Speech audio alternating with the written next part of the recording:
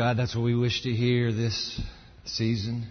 Oh, if our ears could pick up the strain, the echoes of that distant choir once again.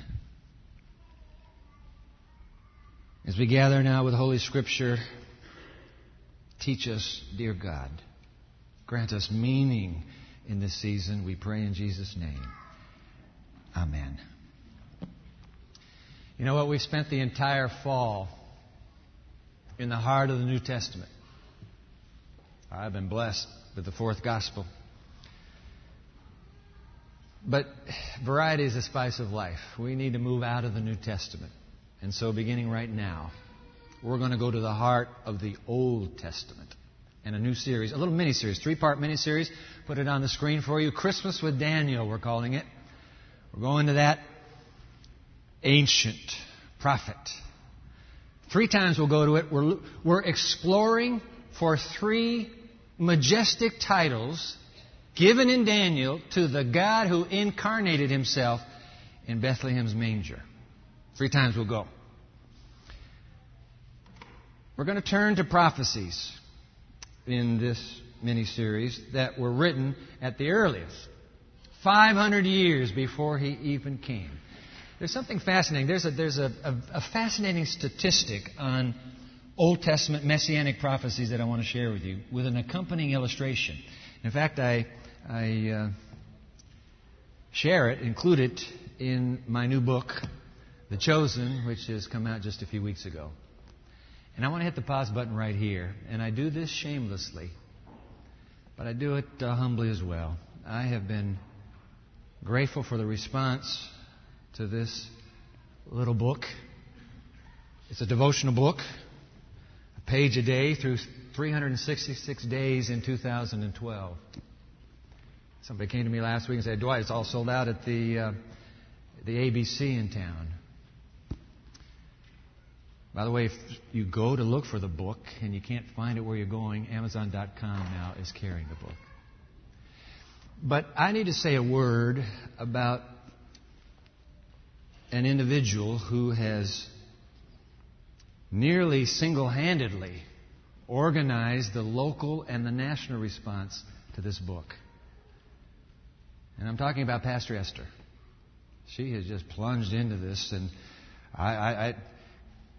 I'm a bit dazed by it all. In fact, I stepped into my executive assistant, Sherry Davis's office just before Thanksgiving, and I saw this box of mailings. And I said, well, what is this? He said, oh, it's just a little card we're sending out. So I picked one up. I said, well, let me check it out. And popped it open with it still taped shut, but then I realized that it was that card being sent to you. And what can I say?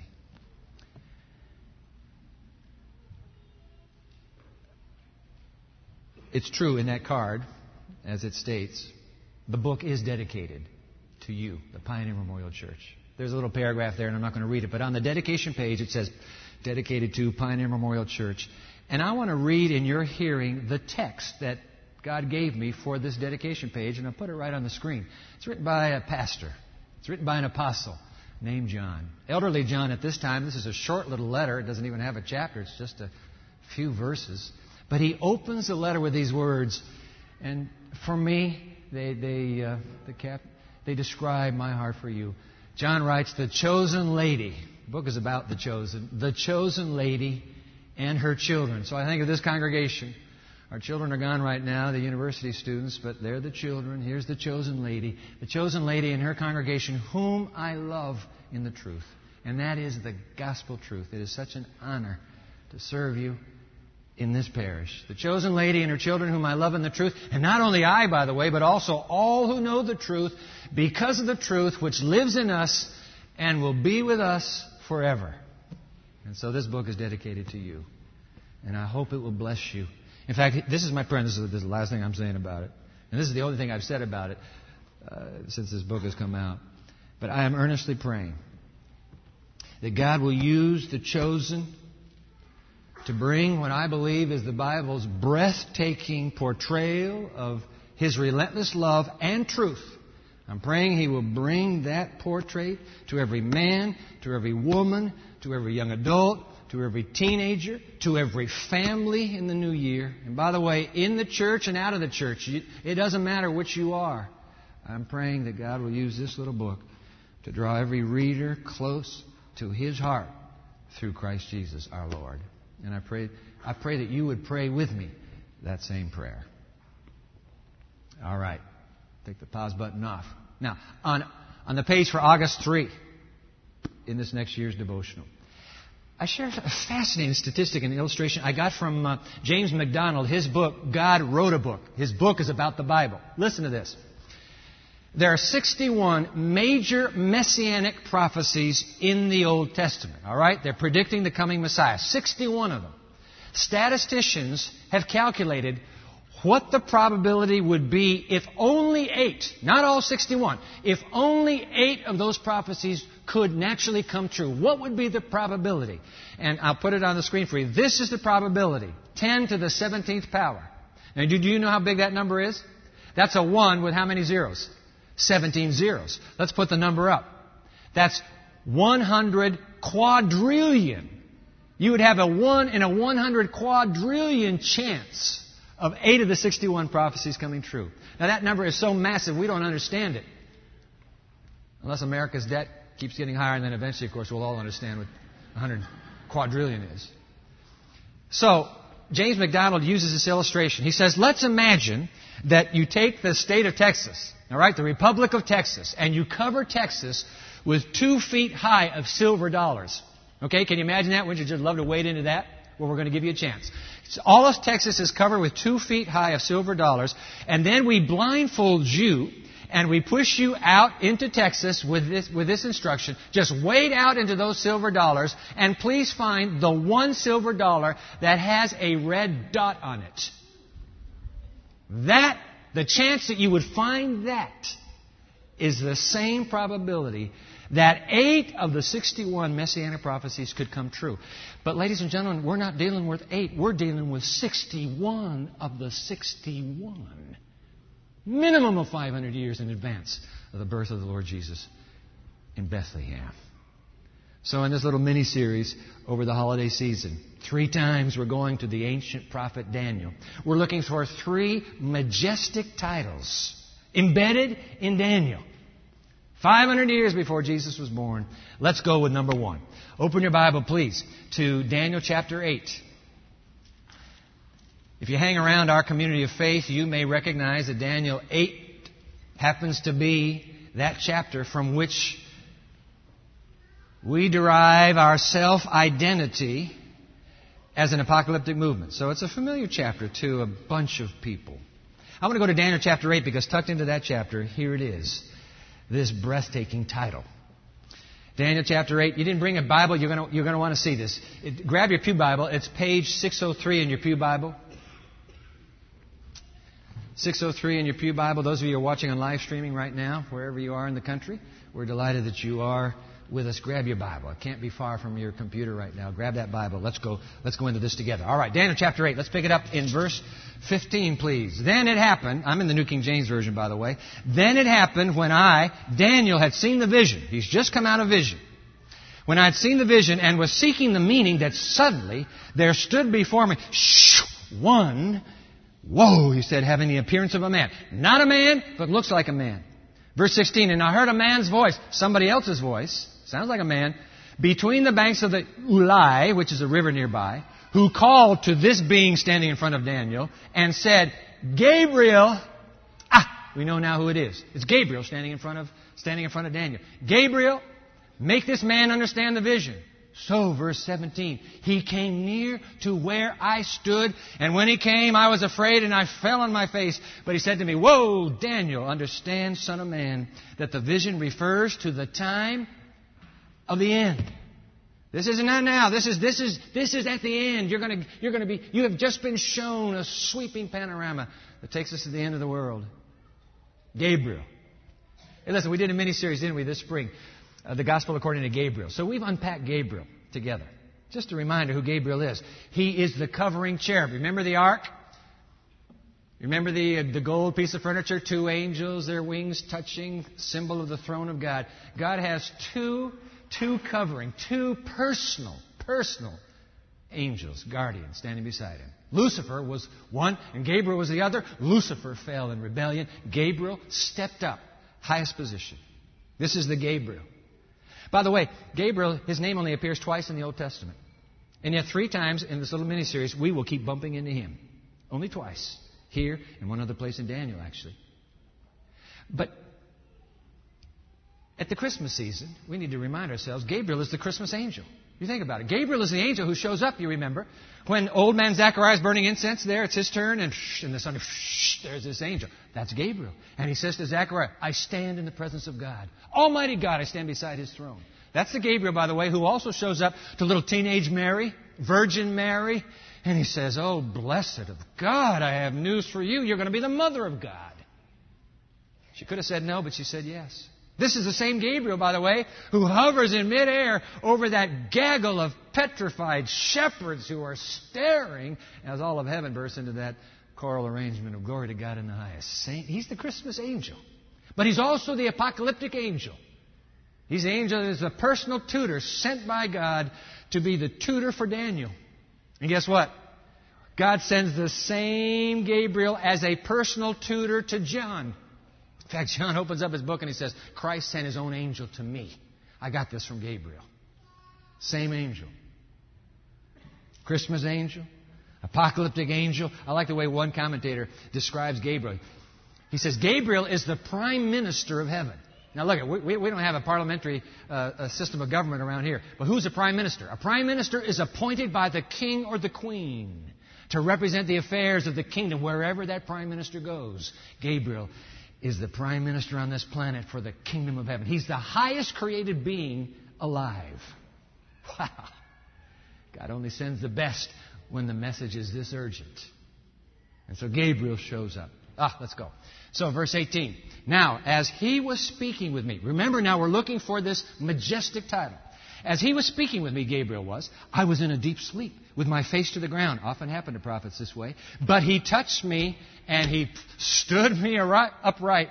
And he said, verse 19, look, I'm making known to you what shall happen in the latter time of the indignation. For at the appointed time, the end shall be. I'm reminding you, Daniel, this is a vision that takes us to the very end of human history. Verse 20, the ram which you saw just a moment ago in your vision, having the 2 horns, those horns represent the kings of Media and Persia. And then the male goat is the kingdom of Greece that you saw. That large horn between his eyes is the first king. And then it broke. Alexander the Great, 32 years, drunken stupor, gone. Kingdom divided into 4 parts. Gabriel says that 4 kingdoms shall arise out of that nation, but not with its power. But he goes on in verse 23, and in the latter time of their kingdom, when the transgressors have reached their fullness, a king shall arise having fierce features who understands sinister schemes. Ooh, something's happening here. Verse 24, his power shall be mighty, but not by his own power. He shall destroy fearfully and shall prosper and thrive. He shall destroy the mighty and also the holy people. This little horn power, obviously a major military dominion. What's going on here? Now, interestingly, Gabriel doesn't tell Daniel who that power is. But look, at any history book worth its salt will tell you that in the Mediterranean basis, you have the Babylonian Empire, then you have the Medo-Persian Empire, then you have the Kingdom of Greece. And what is this next one? Every history book tells us it is the Roman Empire. Gabriel has just described to Daniel in verse 24 the military might of Rome.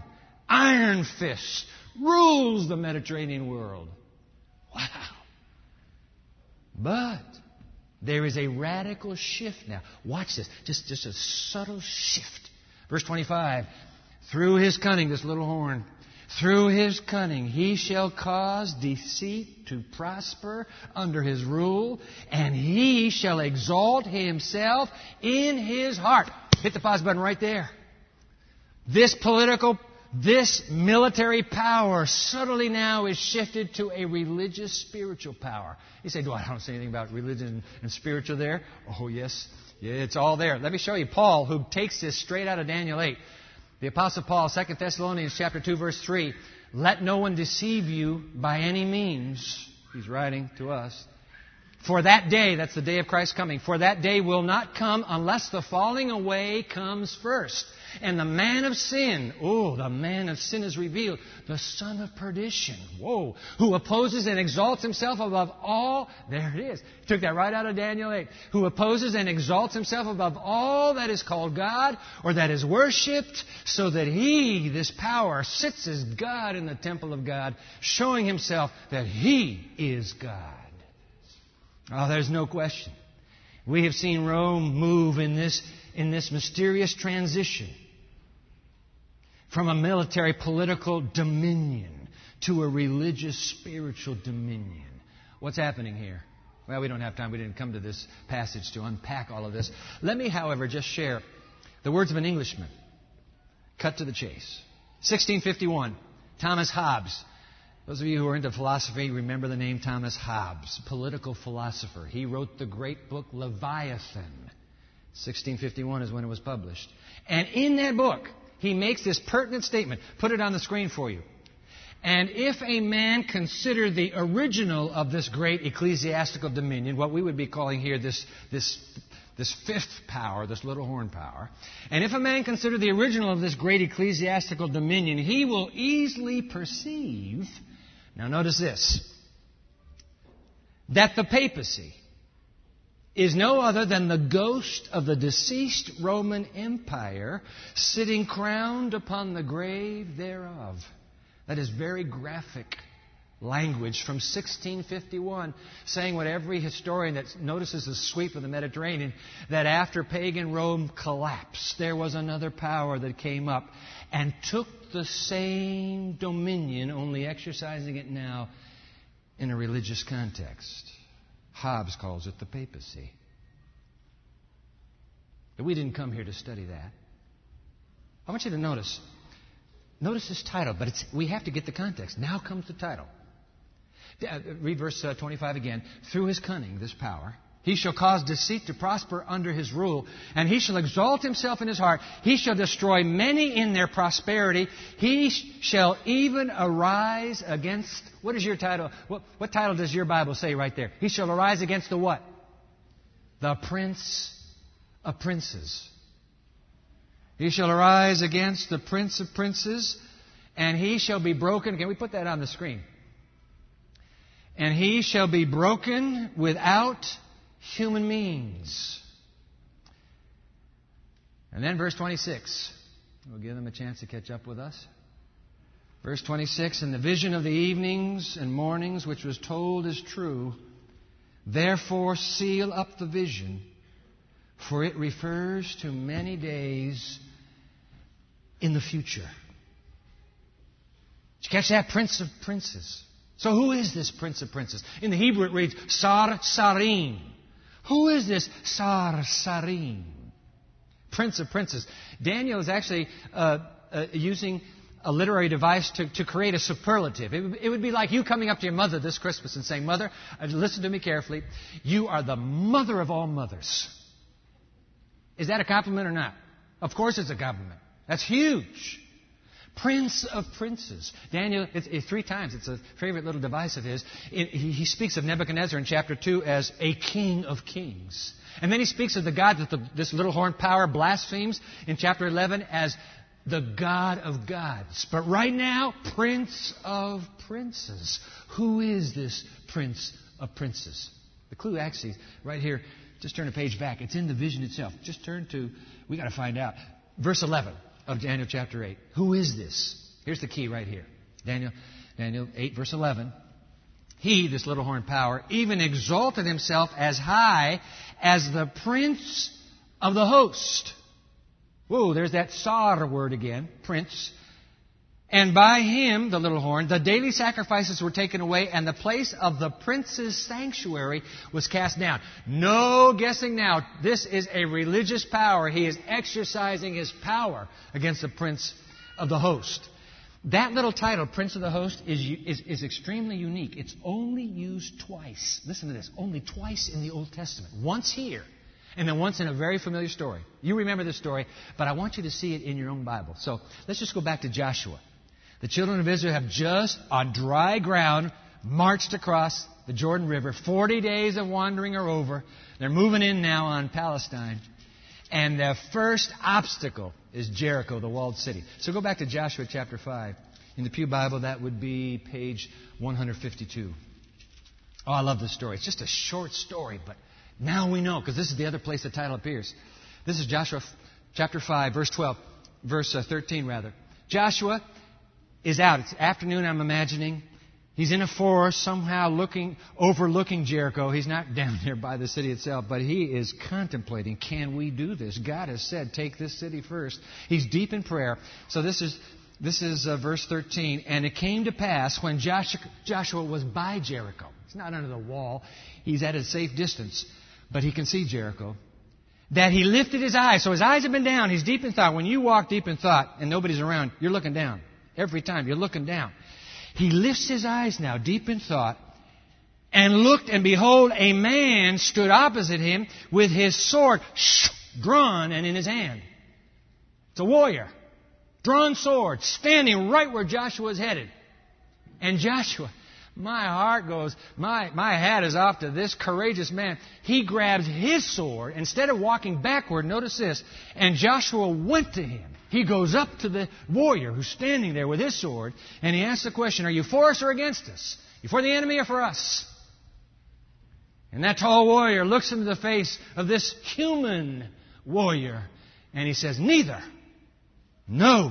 Verse 14. But as commander of the army of the Lord, there it is, Sar, prince, it can be translated prince, as prince of the host, singular, of the army of God, I'm here. And Joshua, in that split second, realizes in whose presence he now stands. And once you know, what do? On your face. And Joshua fell on his face to the earth, and he worshipped, and he said to him, what does my Lord say to his servant? Then the commander of the Lord's army, there's that title again, Prince of the Host. Then the commander of the Lord's army said to Joshua, take your sandal off your foot, for the place where you stand is holy. And Joshua's face to the earth, rips those sandals off and throws them behind him. Amazing. Didn't hit me till this week as I'm brooding over this. Joshua's mentor, his predecessor, do you remember the name of his mentor and predecessor? Who was it? It's Moses. Amazing that God comes to Joshua as if he now affirms Joshua. You're not an accident. I have put you where I need you now.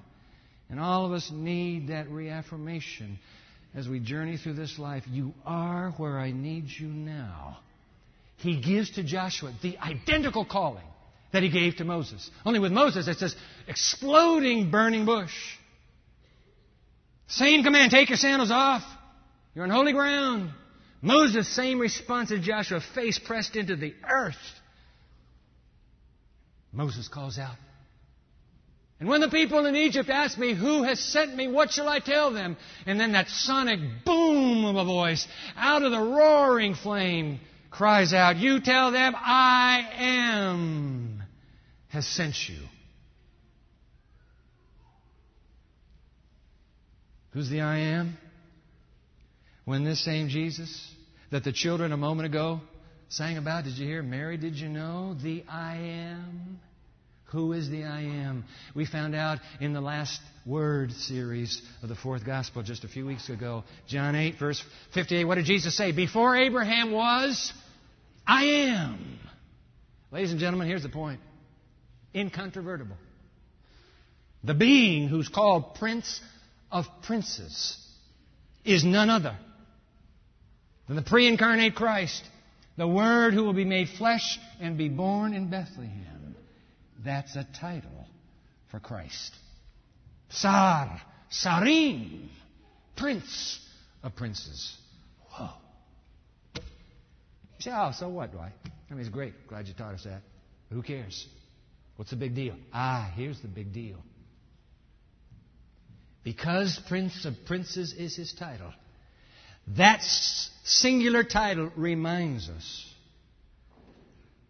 that he is the God not of one advent,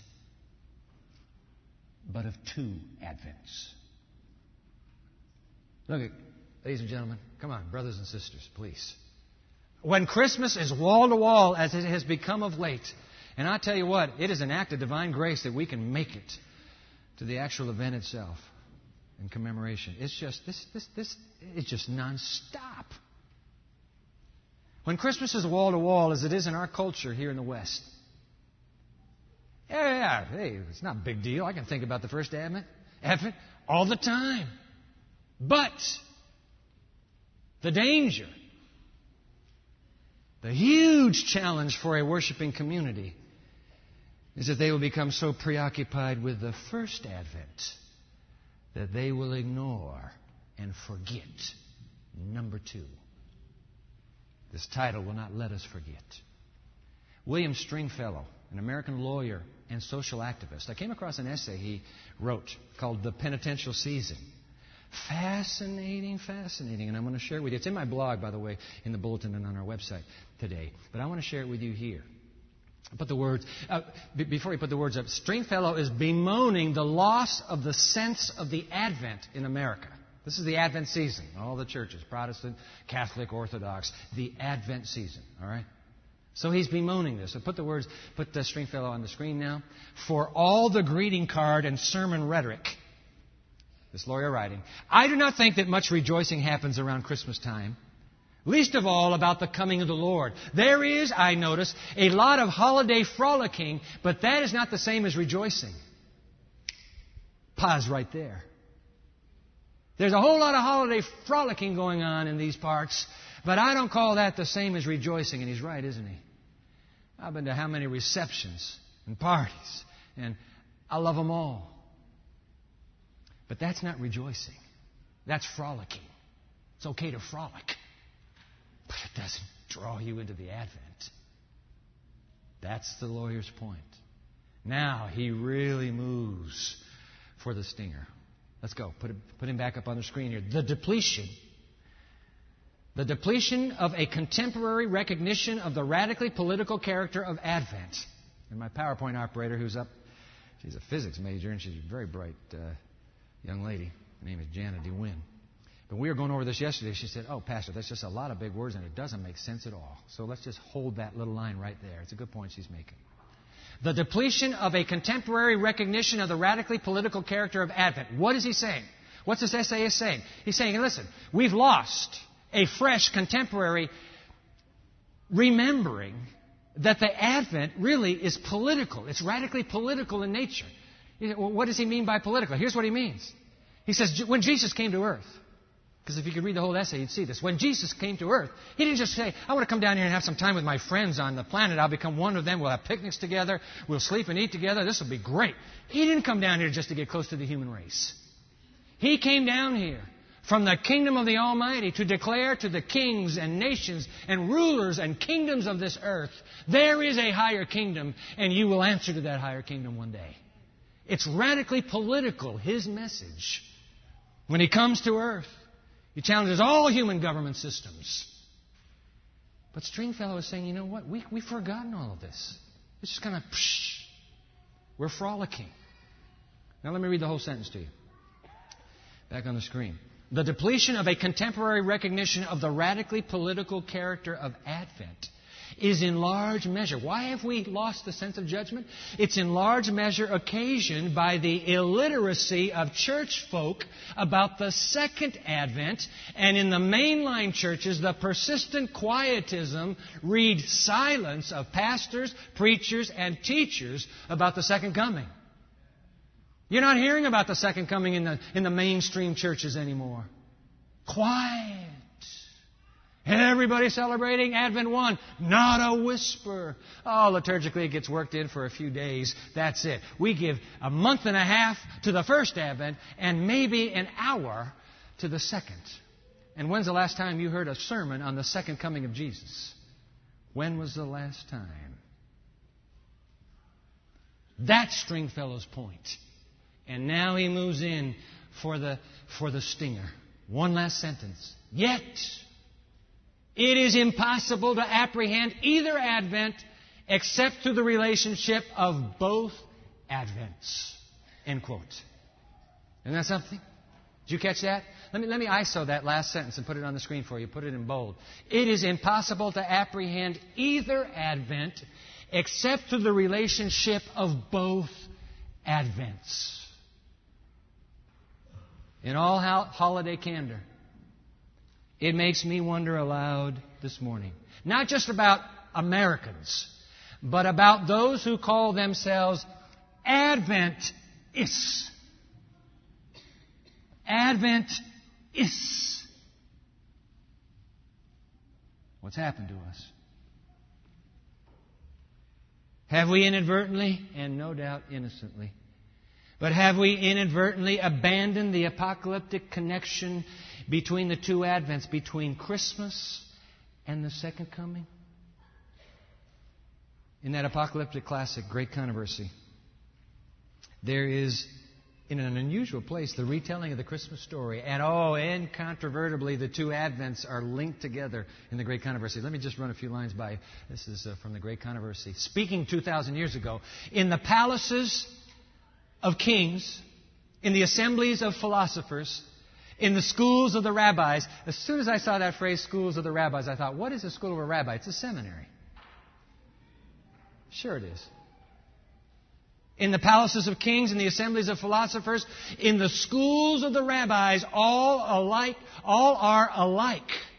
2,000 years ago, unmindful of the wondrous fact which has filled all heaven with joy and praise, that the Redeemer of men and women is about to appear upon the earth. Now notice this line. There is no evidence that Christ is expected and no preparation for the Prince of Life. And I thought to myself when I read that line, whoa, hold it, self. If somebody walked through your life right now, if somebody walked through your mind right now, how much evidence would they find that you have this passionate hope in the second advent of Christ? They walk through your congregation. They walk through your seminary. They walk through your institution. How much evidence would they find? Whoa, these are people who believe in the soon coming of Christ. Where is the evidence anymore? Oh, let me put that line again. There is no evidence that Christ is expected and no preparation for the Prince of Life. Is it happening? God forbid. All over again? The sentence goes on. In amazement, the celestial messenger, that would be Gabriel, is about to return to heaven with the shameful tidings when, whoa, he discovers a group of shepherds who are watching their flocks by night, and as they gaze into the starry heavens, are contemplating the prophecy of a Messiah to come to earth, and longing they are for the advent, there it is, the advent of the world's Redeemer. I mean, come on, be honest. That happens to you, doesn't it? Particularly in the winter, a cloudless winter's night here in Michigan. We're away from the city lights here. And you stare up into that silver canopy, into those constellations as far as the eye can see. Don't moments like that make you feel God is really near? They do for me. I just like, I'm in His presence now. And in those moments, doesn't your heart well up? And don't you say, oh God, when are you coming? When are you coming again to this planet in person? They're looking up this gaggle of shepherds, and they're praying that prayer. All right, story wrapped up here. Look at this. Here is a company. Oh, Gabriel's so excited. Here's a company that's prepared to receive the heavenly message. And suddenly the angel of the Lord appears. Shoom, there he is, declaring the good tidings of great joy. Celestial glory floods all the plain. An innumerable company of angels is revealed. And as if the joy were too great for one messenger to bring from heaven, a multitude of voices break forth in the anthem which all the nations of the saved shall one day sing. Glory to God in the highest, and on earth peace and goodwill to all the human family. But I need to tell you that the quotation doesn't end there. Just like the American lawyer William Stringfellow, Ellen White drives home the very same point that he has made. The quotation ends now in Great Controversy. Oh, what a lesson is this wonderful story of Bethlehem.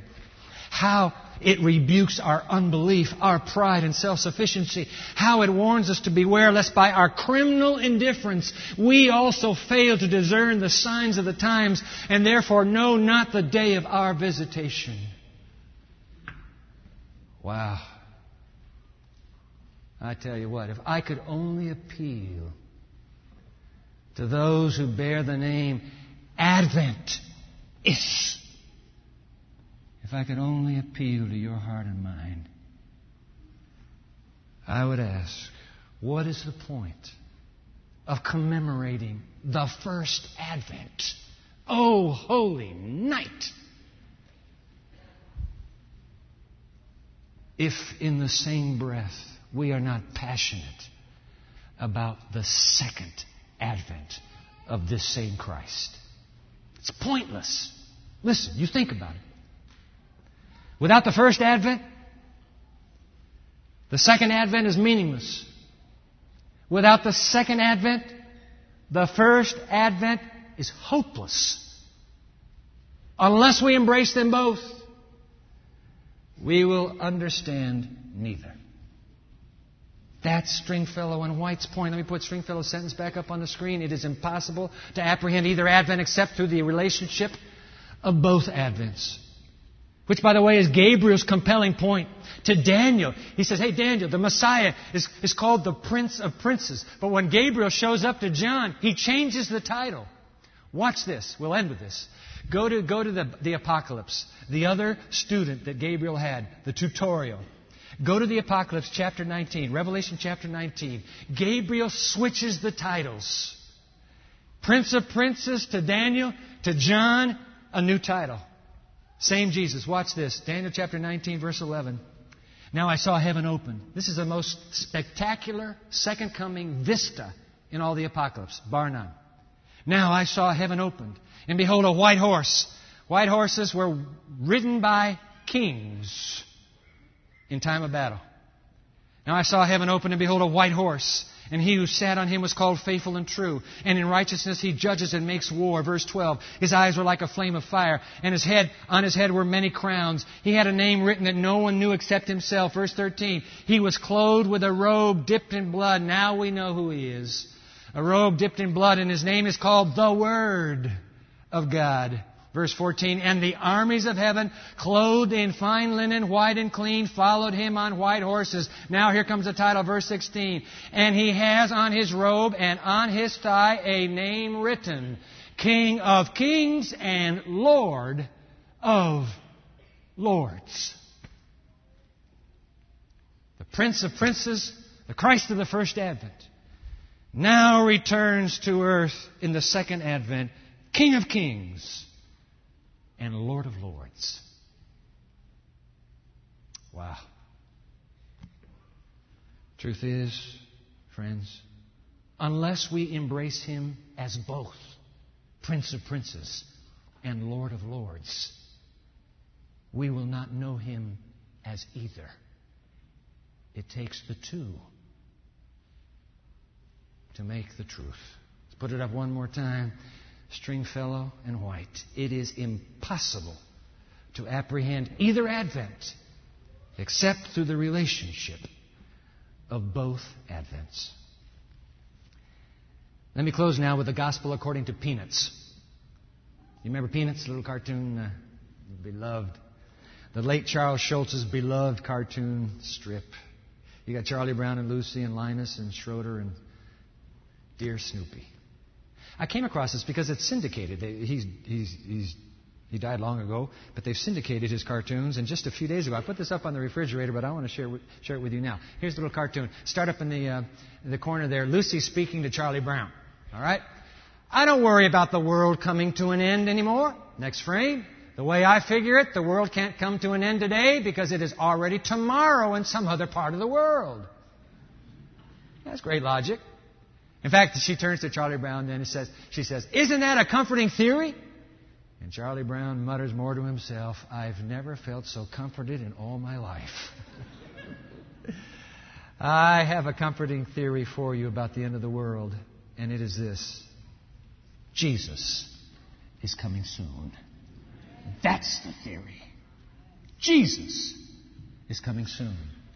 And unless we embrace Him as Prince of Princes and Lord of Lords, we will have Him as neither. We must, please, this Christmas, not forget there are 2 Advents, 2 titles, 1 Savior, and 1 Jesus. Oh, come. We sang it to begin our worship. Oh, come, Emmanuel. Ransom, captive, Israel. This plaintive carol appeals out of the first Advent to the second Advent. It is the perfect joining of the 2. And ransom captive Israel that mourns in lonely exile here until the Son of God appear. Rejoice. Rejoice. Emmanuel shall come to thee, O Israel. I earnestly ask you, this holiday, please keep the 2 Advents together.